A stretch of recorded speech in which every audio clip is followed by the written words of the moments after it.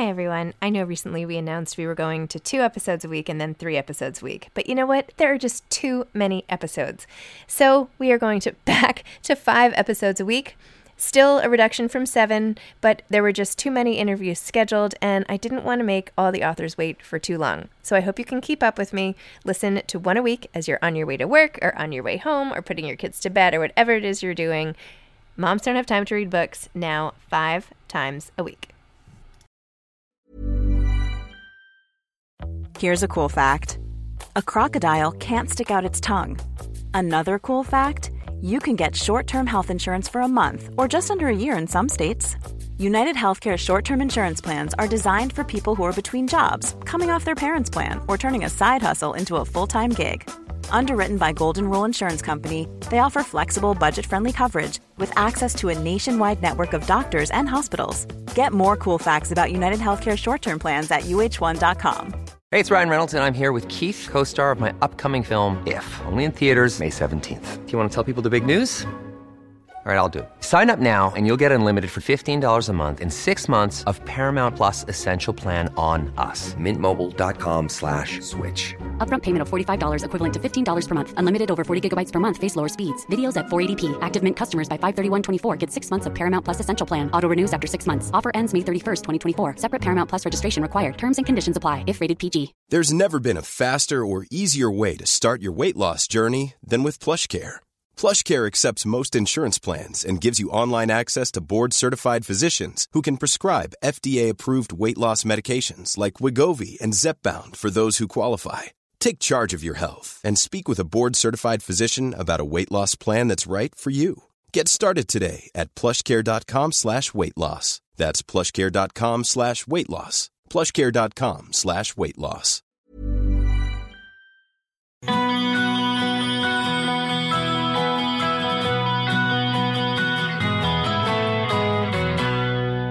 Hi, I'm Zibby Owens, and you're listening to Moms Don't Have Time to Read Books. This episode has been sponsored by Bookhampton.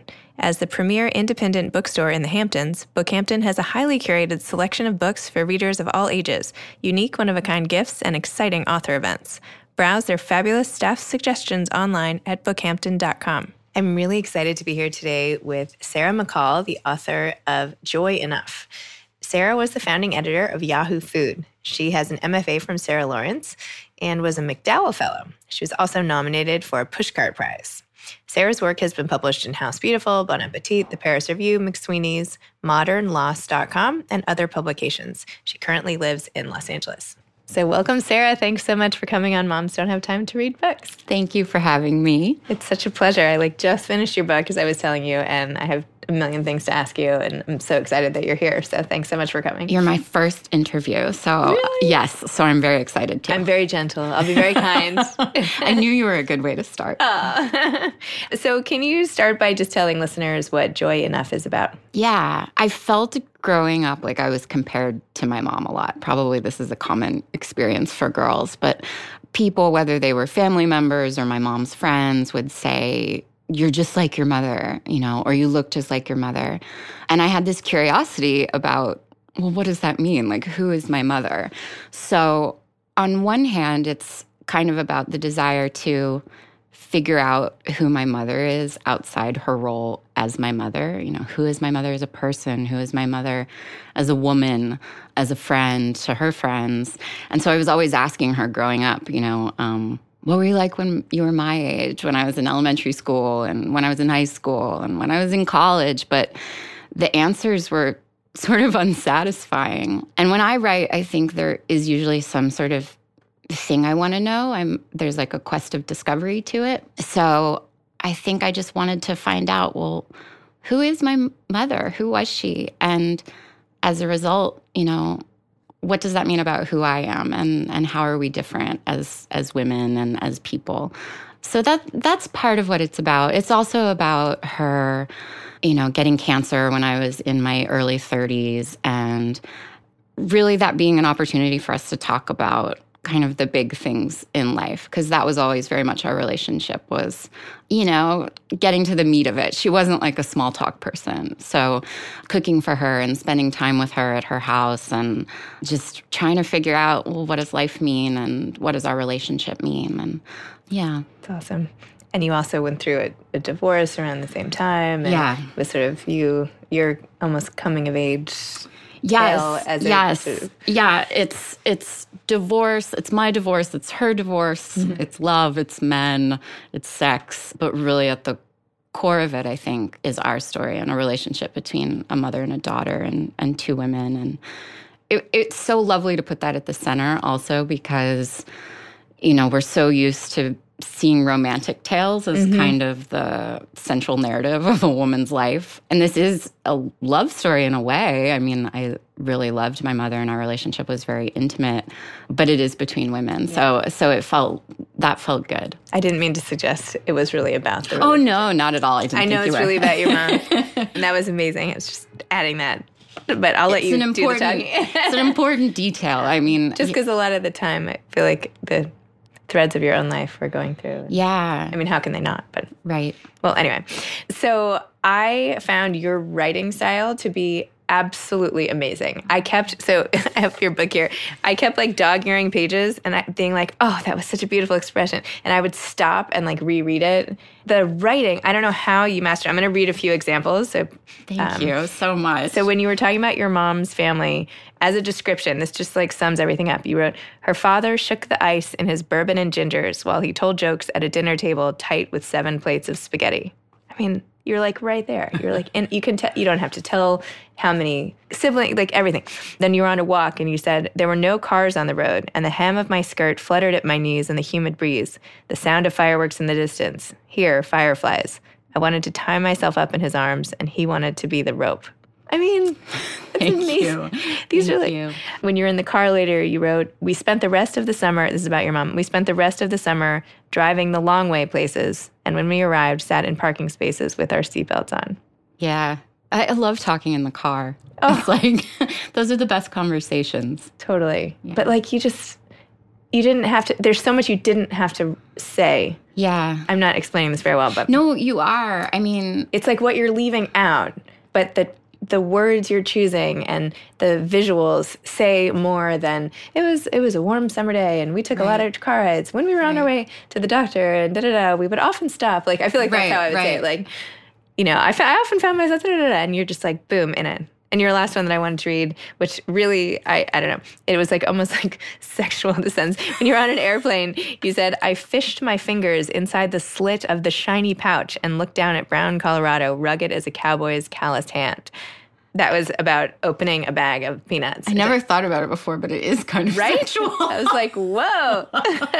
Yikes. I'll never open a bag of pretzels the same way again. I'm like, I don't know. So about your writing itself, did you learn to write like this? Has this always been your style? I know you've gotten an MFA and all of that, but tell me about that more. Well, the short answer is no. I don't think I always wrote like this per se, but I've always loved poetry. I think back, like one of the most formative writing experiences for me in my life was 7:30 English class with Catherine Lent. Shout out to Catherine Lent at Hunterdon Central High School.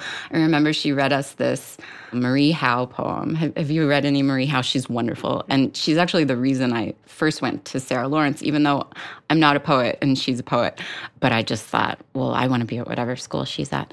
But it was this poem it's called What the Living Do. And I just like had tears in my eyes at 7:30 in the morning. And I think I've just always loved poetry. So I started writing poetry. I've always read a lot of poetry. And that image sort of like Carl Jung database of like you say an image and it's so resonant. Mm-hmm. You know, everyone knows what it feels like to click the seatbelt in and be in the car beside someone. So if I say that, you know, I don't have to go on and say, oh, we felt so close together side by side. It's like, you've been there, you know what it feels like. So, but I have a very visual memory as well.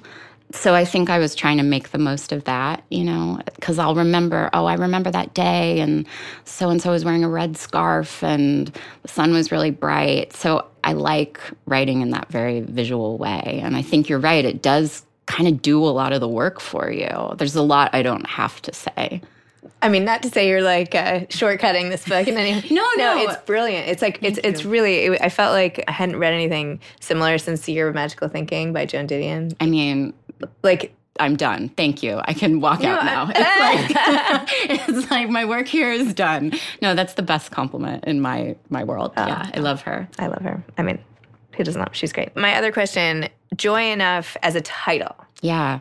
What were your other top 3? Did you have any other contenders? Yes. The title was really hard for me. I think I'm good at titles for essays. Mm-hmm. They always come really easily to me. I'm happy with them. But this was really hard because I felt like it somehow had to encapsulate everything. But how do you encapsulate everything? So there were other contenders. I really loved The Joy of Death because I thought it played on the joy of sex and the joy of cooking, both of which, are prominent in the book. But I think from a marketing standpoint, it's like people want to read about death, but they need to maybe take the back door into death. So, yeah, that was a contender. I'm trying to think what else. When I wrote it as the very first version, it had some very long, garbled, pretentious title, like The Life and Death of Celestial Objects or something. It's like, oh my God, get a grip.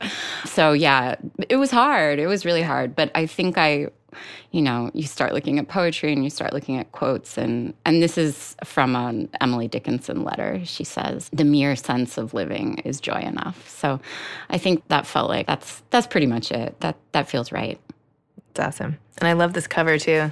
It's simple yellow cover with these little dots. Anyway. Isn't it so pretty? Describing it in case anyone happens to be wandering through a bookstore right now. I love it. I think they did such a great job. They did. I love it. It's really awesome. So your mom gives you a lot of great advice throughout the book, including about parenting itself. And at one point she says, there is no reward in the end, my mother said of parenting. The only reward ever is ongoing. It must be the day itself, which really hit home for me with 4 kids because sometimes I'm like, well, I know this Saturday is really long and we're running place to place, but if not for this, then what? This is what it's all about is days like today. Right. How do you feel like your mom's advice on parenting really hit home for you? Well, she had 4 kids too, right? Yeah. So, the idea that there's no award, you're not going to get a medal, right? Yeah. It's not I think that, I don't have kids, but I sometimes sort of jokingly call this book my firstborn. And I think that it relates to writing and for me in the sense that, and really everything, not just parenting, but everything, writing, just approaching day-to-day life. The pleasure, I have to find pleasure in the work, right? This is so amazing getting to sit here with you, and I'm so excited to go to a party later and celebrate the book coming out. But that is a sort of version of an award or the award in the end. And as much as possible, I think it's so important to enjoy the doing and the process of things. We live in such a results-oriented culture and a product-oriented culture. So I think writing is so much like life and parenting where it's are you in it? Are you enjoying the doing? I mean, if you're not, God, what's the point? Why bother, right? Yeah, totally. Yeah. I had coffee with a girlfriend the other day and we're both trying to write novels. And I was telling her how stressed I was and she was talking about it. And then I was like, I realized the other day, I don't have to do this. Yeah. Nobody's sitting out there waiting for my book. Nobody asked me to write a book. I'm not Michelle Obama. If I don't want to do it, I don't have to do it. I'm not going to stress. If I'm not enjoying it, why am I doing this? What is it for? So I feel same thing with kids, really. I mean, it's I chose to have kids. I'm choosing to do these things, but it still doesn't always make it stress-free. But no, it's it's not you're not going to remember that every second of every day, but when you can remember it, it's powerful. I have this friend who says, you literally don't have to do anything you don't want to do. And it's well, that's kind of not true. I mean, we have to do our taxes and stuff, but for the most part, It's pretty true. Like, you can just decide, oh, why am I doing this thing I don't want to do? You know? I don't have to. Yeah. I'm an adult. I could just turn this podcast off. Yeah. Goodbye. Just get out of here. Bloody Mary or something. Forget it. Oh my gosh, too funny. Okay, so your mother also said about parenting, my last parenting question about your mom, which is another example of your beautiful writing. You said, introduced at a cocktail party or turning to a fellow dinner guest, she could see the boredom in their eyes when she said she was a mother. But hers was the real work, she thought, the kind that defines a civilization. Her materials were empty toilet paper rolls smeared in peanut butter, rolled in birdseed, and hung from the honeysuckle bush outside the dining room window. So beautiful. Thank you. I feel like I used to feel that same way when I was like at a dinner party and my twins were really little and I was like, yeah, I'm at home. I'm a mom. They were like, ugh, okay. Now what do I have to talk about? Right, right. But what she was saying, like, and then she went on to say even how she was like sort of anticipating her depression when her kids were going to, kids meaning you, but her kids were going to leave the nest. And she was like mourning it before it even happened, which I think is sort of one of these crazy parts about parenting, like, you know, it's ending. Well, life too. I mean, not just parenting. Like, as you go through, it's like on its way to sort of ending. And I don't know. A friend of mine over the summer started calling it the fleetings, like your sense of that.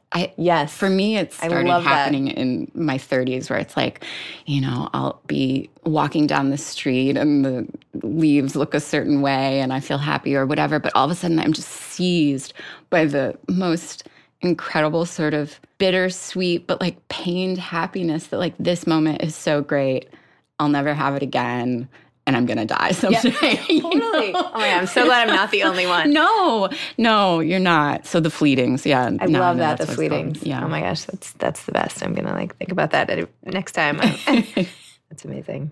Let's shift gears a tiny bit and talk about food, because I know you're the food editor, started the Yahoo food thing, and cooking in this book was such an important piece of the book, how you cooked for your mom and you were like determined that she wouldn't lose weight, and yet her body was sort of fighting against retaining food at all. And you said sort of how cooking helped you. You said, cooking was a meditation, I thought. It anchored me in my body. Here was my hand holding a knife, slicing through celery. Here I was, standing on the black and white kitchen tile of my first apartment in Brooklyn, listening to records, making dinner.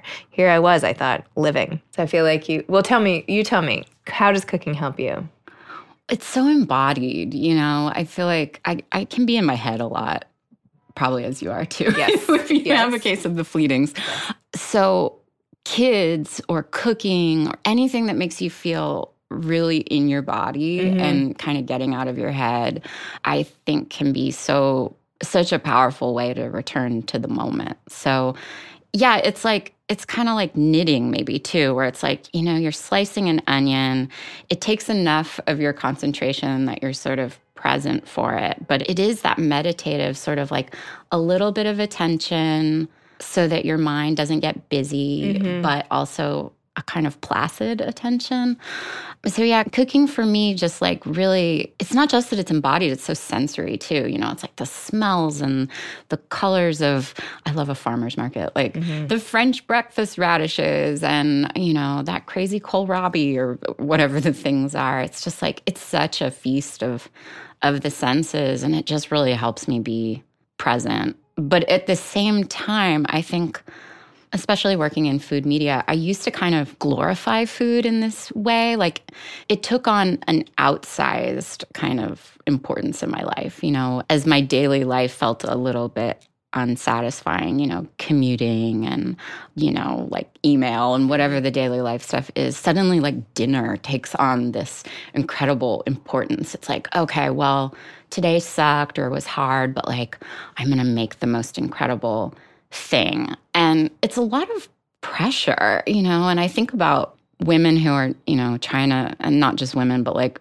it often ends up being the woman who is trying to like put dinner on the table 5 nights a week or 7 nights a week after working, raising kids, whatever. It's like this extra pressure. So I kind of ended up finding a middle ground with food where it doesn't have to be such a big deal. You know, I'll make a big pot of beans and we'll have tacos. You know, it doesn't have to be a big production. And I think that was kind of finding, again, back to this idea of like being present in the moment, finding joy in the process as opposed to putting all this pressure on an end product.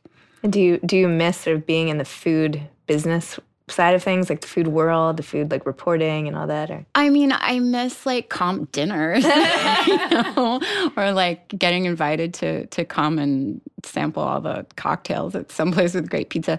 But no, I mean, what I love about, I feel like I could still be in it as much as I want to. And what I've always loved about food writing, like I love MFK Fisher. I love Amanda Hesser. I love Ruth Reichel. I love all these writers, Laurie Colwin, So any kind of entry point to talking about what matters, like all I ever want to do is really talk about love, meaning of life, sex. That's basically art. It's like art, love, sex, the meaning of life. That's all I really want to talk about. So if food can be a way into those, and it often is in like the beautiful food writing, then yeah, I miss it. I'm all for it. I want as much as possible in my life. One size fits all seemed like a good idea for clothes. Nice dress. It's a t-shirt. Until you tried it on. Same goes for your healthcare. That's why United Healthcare offers a variety of flexible, budget-friendly coverage for medical, vision, dental, and more. So whether you're between jobs, coming off a parent's plan, or even missed open enrollment, you can find the plan that fits you best. Find out more about United Healthcare coverage at UH1.com. That's UH1.com. Many of us have those stubborn pounds that seem impossible to lose, no matter how good we eat or how hard we work out. My solution is PlushCare. PlushCare is a leading telehealth provider with doctors who are there for you day and night to partner with you in your weight loss journey. They can prescribe FDA-approved weight loss medications like Wegovy and Zepbound for those who qualify. Plus, they accept most insurance plans. To get started, visit plushcare.com/weightloss. That's plushcare.com/weightloss. Hiring for your small business? If you're not looking for professionals on LinkedIn, you're looking in the wrong place. That's like looking for your car keys in a fish tank. LinkedIn helps you hire professionals you can't find anywhere else, even those who aren't actively searching for a new job but might be open to the perfect role. In a given month, over 70% of LinkedIn users don't even visit other leading job sites. So start looking in the right place. With LinkedIn, you can hire professionals like a professional. Post your free job on linkedin.com/people today. So after I keep jumping around, I'm sorry, but there's like so much I wanted to find out. So the demise of your marriage sort of dovetailed the whole timeline of your mother's illness. Yeah. And then after she passes away, you go into this new phase where you're more exploratory and, Catting around. Okay, catting around, thank you. And you wrote, "Pleasure became the escape hatch of my grief. I loosened the valve in me that had been turned right tight, and my skin became my sail, directing me toward an island of relief." I mean, literally every time I read one of these sentences, I don't usually read this much, like this many quotes, but I'm sorry, I just have to like keep reading. Thank you. That turn to pleasure and all that, did you feel like that helped? Like, can anything really help after a period of loss like this? Like, do you regret it? Are you happy about it? How do you feel about it? I think it did. This is a great question. I think it did help in the sense that I was so into all my feelings. We were talking about feeling things deeply. And I was so feeling my grief and so deep in my grief that it I thought it was great to like go completely to the opposite and really feel, pleasure or excitement. In the book, I had this friend who says, I think it's great that like you're dating, what are you going to do? Feel the full weight of your sadness? And I was feeling the full weight of my sadness, but it also created space to, like, I think grief kind of expands you, or any kind of emotional experience expands you. And so there was room, to feel some good stuff too. And also, I'd been married all through my 20s, and I was roasting chickens when I guess other people were going out. So yeah, it was fun. I thought it was really fun. It seemed to me that actually like, this is the great time to be dating when I'm a confident 30-something woman. I don't like feel as attached to these situations or looking for some kind of validation that I might be otherwise. So yeah, I thought it was fun. Talking about things that can help, you just wrote this Modern Loss article, which was so beautiful. Thanks. And as we were just talking, Rebecca Sofer was on my podcast in the past, and she was amazing too. Yes. In your article, first of all, you say to your mom, like you're talking about how you feel things so deeply, and your mom says to you, you feel things very deeply. Your highs will be higher and your lows will be lower. And I literally like jumped back from the screen and I read that because my mother like says the same things to me like all the time. So I was like, I can't wait to talk to her. So this sort of extreme highs and lows, how do you think this experience of emotions, makes you, how do you think it informs your writing in particular? And then also, how does it make you feel the grief even that much more intensely? Yeah. I mean, so it's weird writing a memoir, right? I mean, you're like, here are my guts on the page, or here's my experience on the page. And I think on the one hand, it's very exposing. But on the other hand, I think emotional experience is so universal that it's not like I feel like something is really being revealed that's so private. It actually is like, oh, well, you know what I'm talking about, right? And that's what's so satisfying when you write about an emotional experience, is having people say, oh, yeah, I get it, or I've felt that, or thanks for putting into words something that I've felt. So, I mean, I feel like it's so, I almost don't even know how to say how it's informed my writing, because I just feel like my writing is so saturated with emotion in some ways. Like even those images that you're mentioning, they're so saturated with emotion too. Yeah. Like my mom used to say, feeling is living to me. And I really identify with that, feeling like that is the way I experience the world is. Today's a happy day and tomorrow's a sad day, or whatever they may be. That colors everything. So I'm kind of just along for the ride. There's this tarot card of, I think it's like the 2 of Pentacles, where there's a wave in the background and there's this ship going on the waves and this guy's juggling the 2 pentacles. And it's like, oh yeah, you just got to kind of go up with the ups and down with the downs and ride those waves. So I'm up for it, I think. And tell me a little more about the process of writing this book. How long did it take? Like, where would you write? When did you write? I wrote from home mostly. I wrote it over 3 years. I was in graduate school, and I actually didn't think I was writing a book for a long time. I sort of thought I was writing essays, and then I thought, oh, this is just my weird art project that will never be published. Yeah, I really was concerned that it would never be published.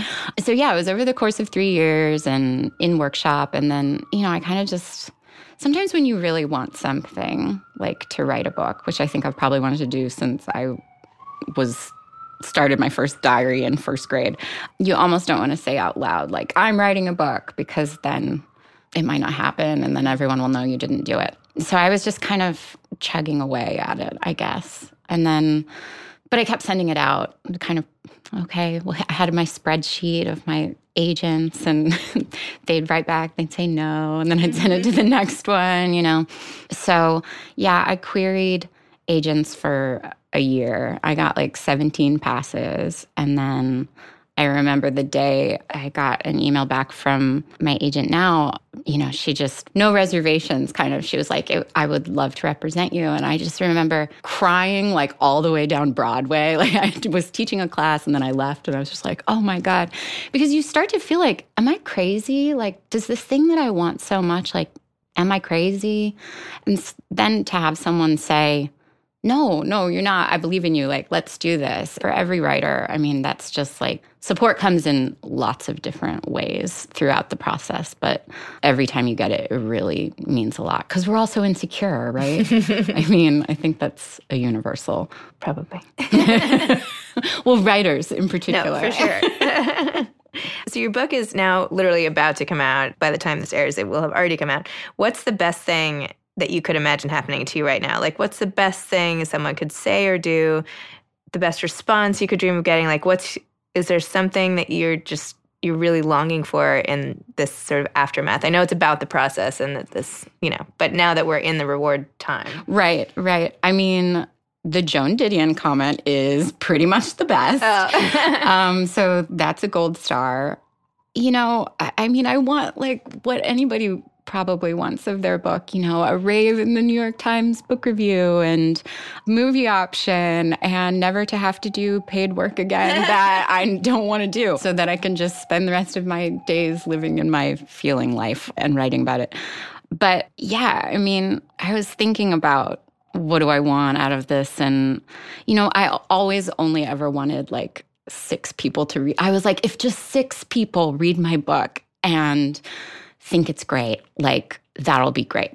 So I feel like I'm kind of, you know, I've eclipsed 6, I think, at this point, and gotten some good feedback. And it's so hard. This part is so hard. Writing is so private, and all of this is so public.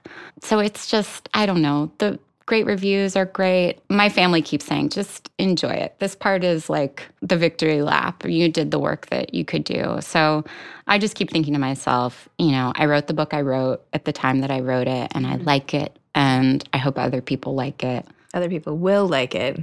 Yeah, and yeah, if I win like some awesome literary award, great. You know, that'll be wonderful. But yeah. I feel like I put you on the spot with that question. I apologize. No. I haven't actually asked that before, but I thought you'd have an interesting answer, which you did. But I also feel like you are helping people, not only the people going through loss of someone really close to them, but also I feel like you're helping people with their own relationships with their close family members.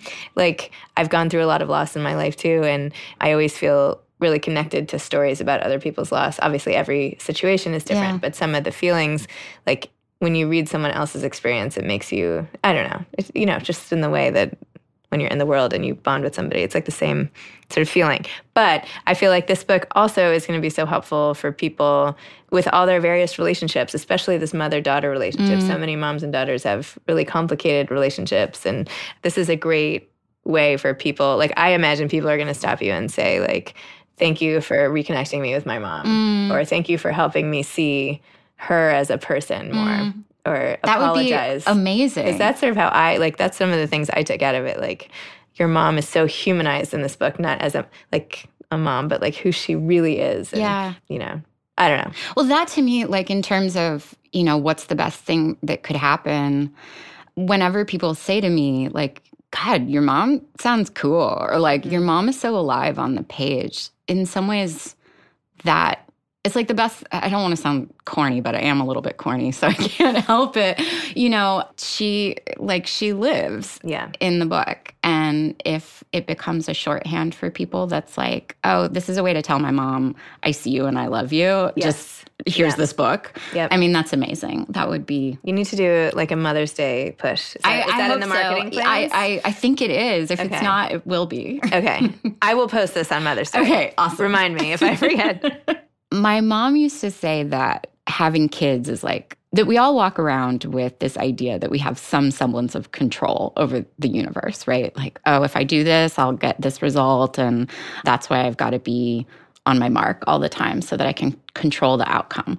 But when you have kids, it's like, oh, now I'm aware that I have absolutely no control over whatever is going to happen in life. So I think I've been thinking about that in the publication process, because it's like, oh, yeah, I did the part that I had some control over, which was writing.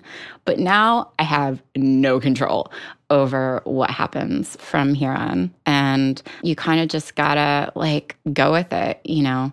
But I think there's something really relieving and sort of like takes the pressure off to be like, oh, I'm putting all this pressure on myself to control outcomes that is actually an illusion. So why don't I stop pretending that I have any control over outcomes and just let it rip, you know, or let what happens and let the chips fall where they may. So I'm keeping that in mind. Good.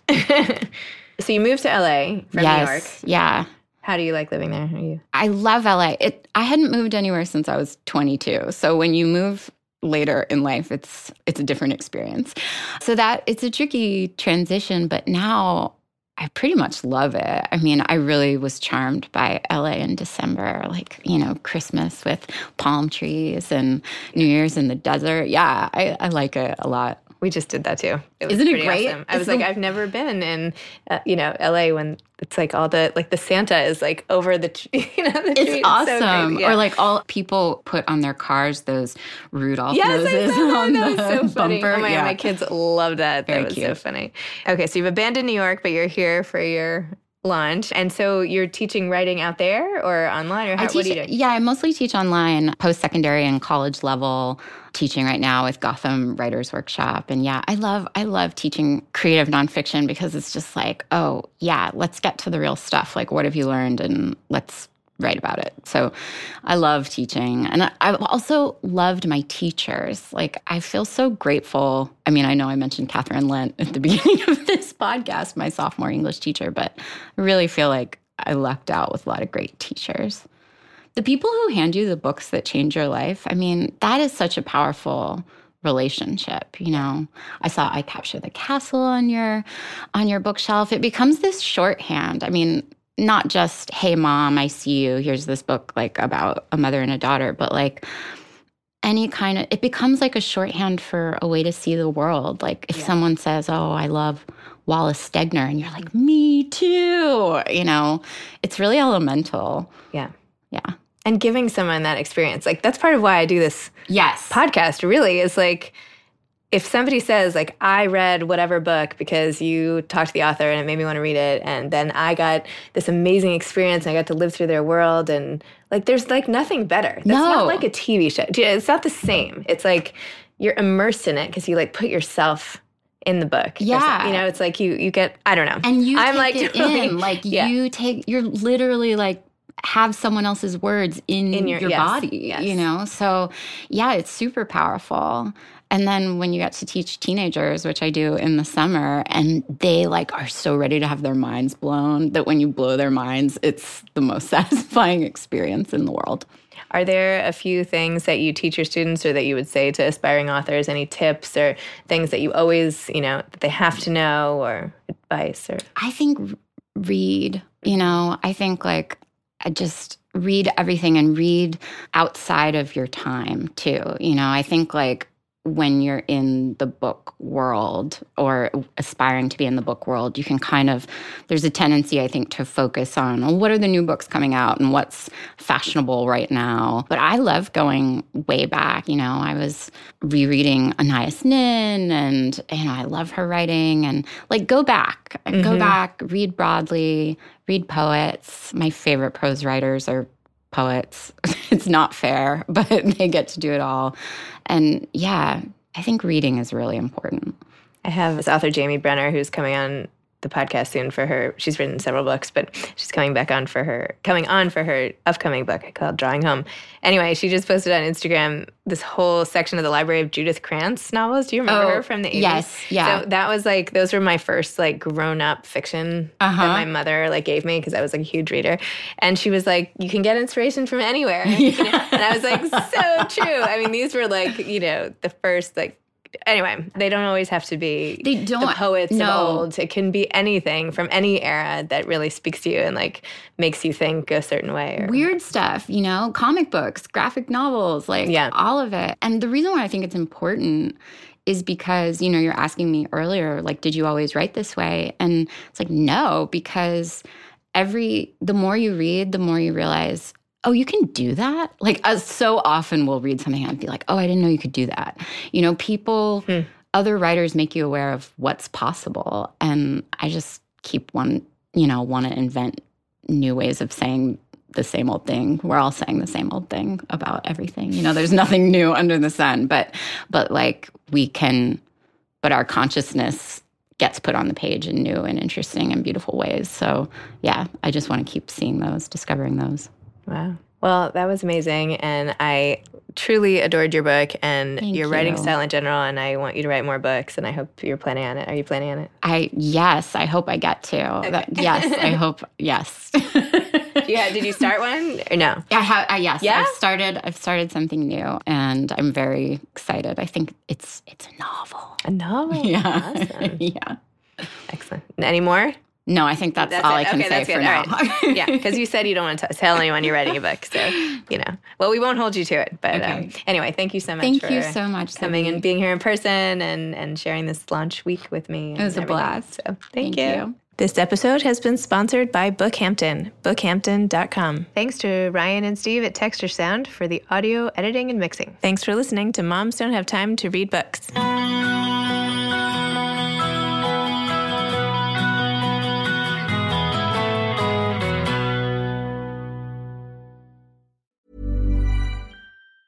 Mom deserves the best, and there's no better place to shop for Mother's Day than Whole Foods Market. They're your destination for unbeatable savings, from premium gifts to show-stopping flowers and irresistible desserts. Start by saving 33% with Prime on all body care and candles. Then get a 15-stem bunch of tulips for just $9.99 each with Prime. Round out Mom's menu with festive rosé, irresistible berry chantilly cake, and more special treats. Come celebrate Mother's Day at Whole Foods Market.